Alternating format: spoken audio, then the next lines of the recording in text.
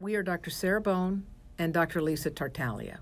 We are both actively practicing osteopathic physicians, dual-boarded in family medicine and hospice and palliative medicine.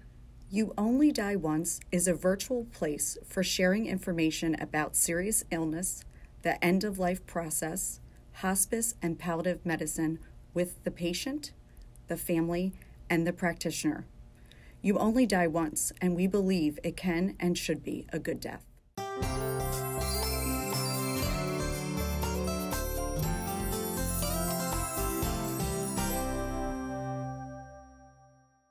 Hi, I'm Dr. Bone. Hi, I'm Dr. Tartaglia. Today we want to bring a topic up that we've had some questions about, and that's one of the services that's provided by a hospice organization, and that's called Respite. Respite is a service that each hospice patient is allowed to receive or receives at the time of admission. And basically a respite level of care is normally given with the patient as having caregiver strain, if the caregiver is having some strain and maybe they just need a break. If there's a planned vacation, say they're going to have repairs done in their house and they want their loved one's demented and can be easily agitated. They might leave their home for several days if they had to attend a wedding, a funeral, those kind of things. So respite is actually more for the family than it really is for the patient. You've got a family that's been taking care of a patient and now an event has come up that they would like to attend. They need to make some repairs at home and it's going to be too disruptive, too dusty, too many fumes for the patient to be able to be safe and in that environment.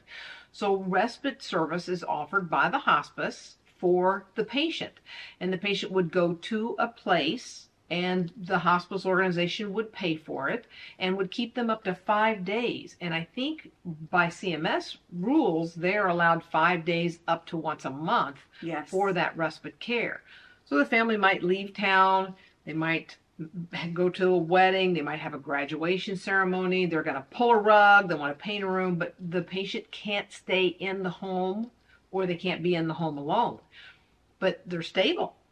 So they're not going to house sit for you, but you need that individual taken care of while you're going to be gone, and that's what respite is for. Yeah, so they bring them to a facility that they're contracted with. It's usually a skilled nursing facility where they go. That facility will provide the food. It's a safe place location, so their aides and stuff there will take care of them. And also medications. Usually the patient brings their medications in with them, but it depends. Some medications the facility specifically wants to have ordered in-house versus out-of-house. And the hospice team does visit them while they're on a respite level of care. Typically they're going to see a nurse every day, maybe every shift. They're going to certainly have the aides and the hospice staff checking in on them because they don't just put them in a room and then leave them there. They're going to be checking on them the same way they do any of the other patients or residents of that facility, if it's a contract nursing home or if it's an inpatient care unit. They're going to be evaluating that patient. They may or may not see the physician. The hospice organization I worked for here in Florida saw them at admission. The physician would see them. If they came in on a weekend and a nurse practitioner was covering the service, then the nurse practitioner would see them and the physician would see them on Monday when they came back. But they would get at least one physician visit or one advanced practice visit from another practitioner while they were there. Now, if everything is stable and there's not much happening, then they're just going to get the routine care at that facility. And then when the 5 days is up, or 4 days or 3 days, but however long before the family returns home and they're ready to receive that person back in the home, at that point, then the patient just goes back home with their regular meds. Yeah, and I've had some patients that the family was going to be away for an extended period of time, so they contracted with the facility and they would pay those days separate, so then it could be an overlap of the 5 days. I've had some patients that need to be there for, like, let's say a month. So maybe the hospice would pay for the first 5 days, family pay for 21 days, and then the last 5 days after it's been 30 days, then the hospice takes over. So really the social worker and the interdisciplinary team really works on that, but it's more of the social worker coordinating with the nurse. The physician or the advanced nurse practitioner will also help with the medications, to make sure that there's an active med list that goes with the patient.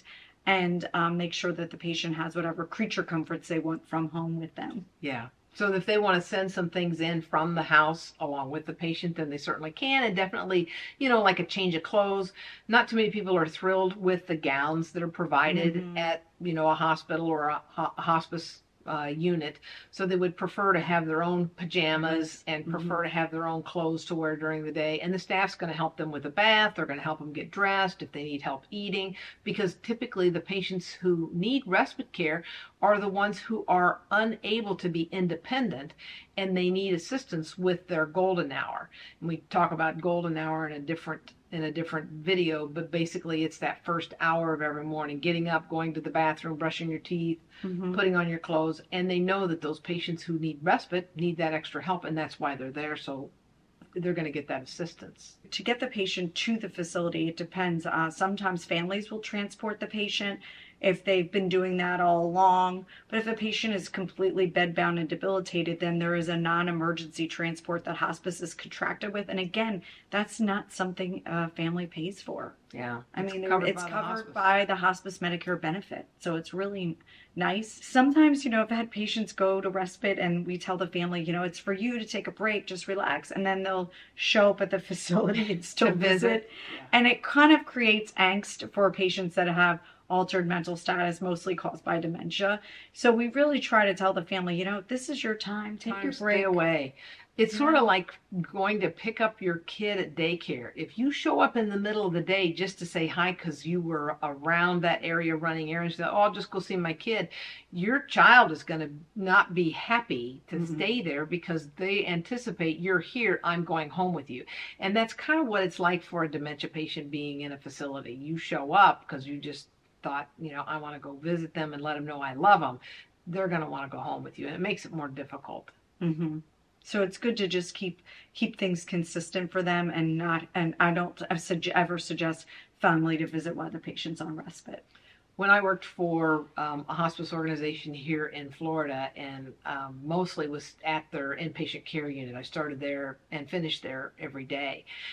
We had respite patients that would, come in, spend their 3 to 5 days, and then go home. And I know we had a patient come in, and he'd been there for a couple of different times because his wife was also elderly, and they had a son that worked that helped take care of him and spent quite a bit of time. He didn't live in the home per se, but he spent enough time to live in the home because mom couldn't do it all herself. So the older patient, he was not really demented. He had some cognitive impairment, but it was mild. He knew who he was, he knew where he was, and he knew that he was terribly ill. And he came in and he got his respite care. The son had been out of town, and the wife is too debilitated herself to drive in, so she was not able to visit with him, but just on the telephone while he was there. And it's time for him to go home. Everything has gone pretty well. He's declined a little bit while he's there, and he's more weak, and we're going to transport him back home by non-emergent transport. And so for some reason, when the non-emergent transport came in to load him up, because he was not going to be able to be transported in a chair, he was going to have to be transported on a cart or a gurney. And they're getting ready to load him up. They're testing his orientation and asking him mentation questions. What day is it? What time is it? Have you eaten breakfast?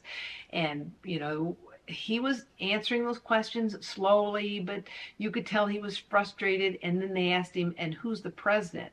And he just looked at those transport guys and kind of lost his temper a little bit. And he said, I'm old and I'm sick and I want to go home. I want to be home when I die with my wife. Can you just load me up and take me home? And I just had to laugh because, the transport people are just trying to do their assessment. And this guy knows exactly what his circumstance is. He doesn't know or care who the president is. He was able to give them answers about day and not date, but he knew time. He didn't care about those things, but he knew enough to know, I'm ready to go home. Take me home. That's so funny.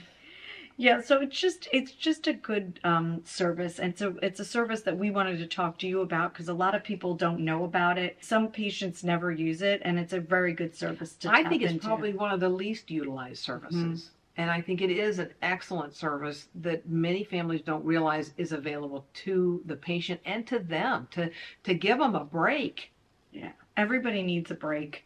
and this is a safe environment for your loved one to go into. They'll have the community of the team taking care of that patient. So even though they might be away from you all, they'll have that consistency too. And maybe it's not just a vacation for you, but it's a vacation for the patient. And then after being in another environment for a period of time, maybe they just really do appreciate what you do for them, and they really appreciate being home.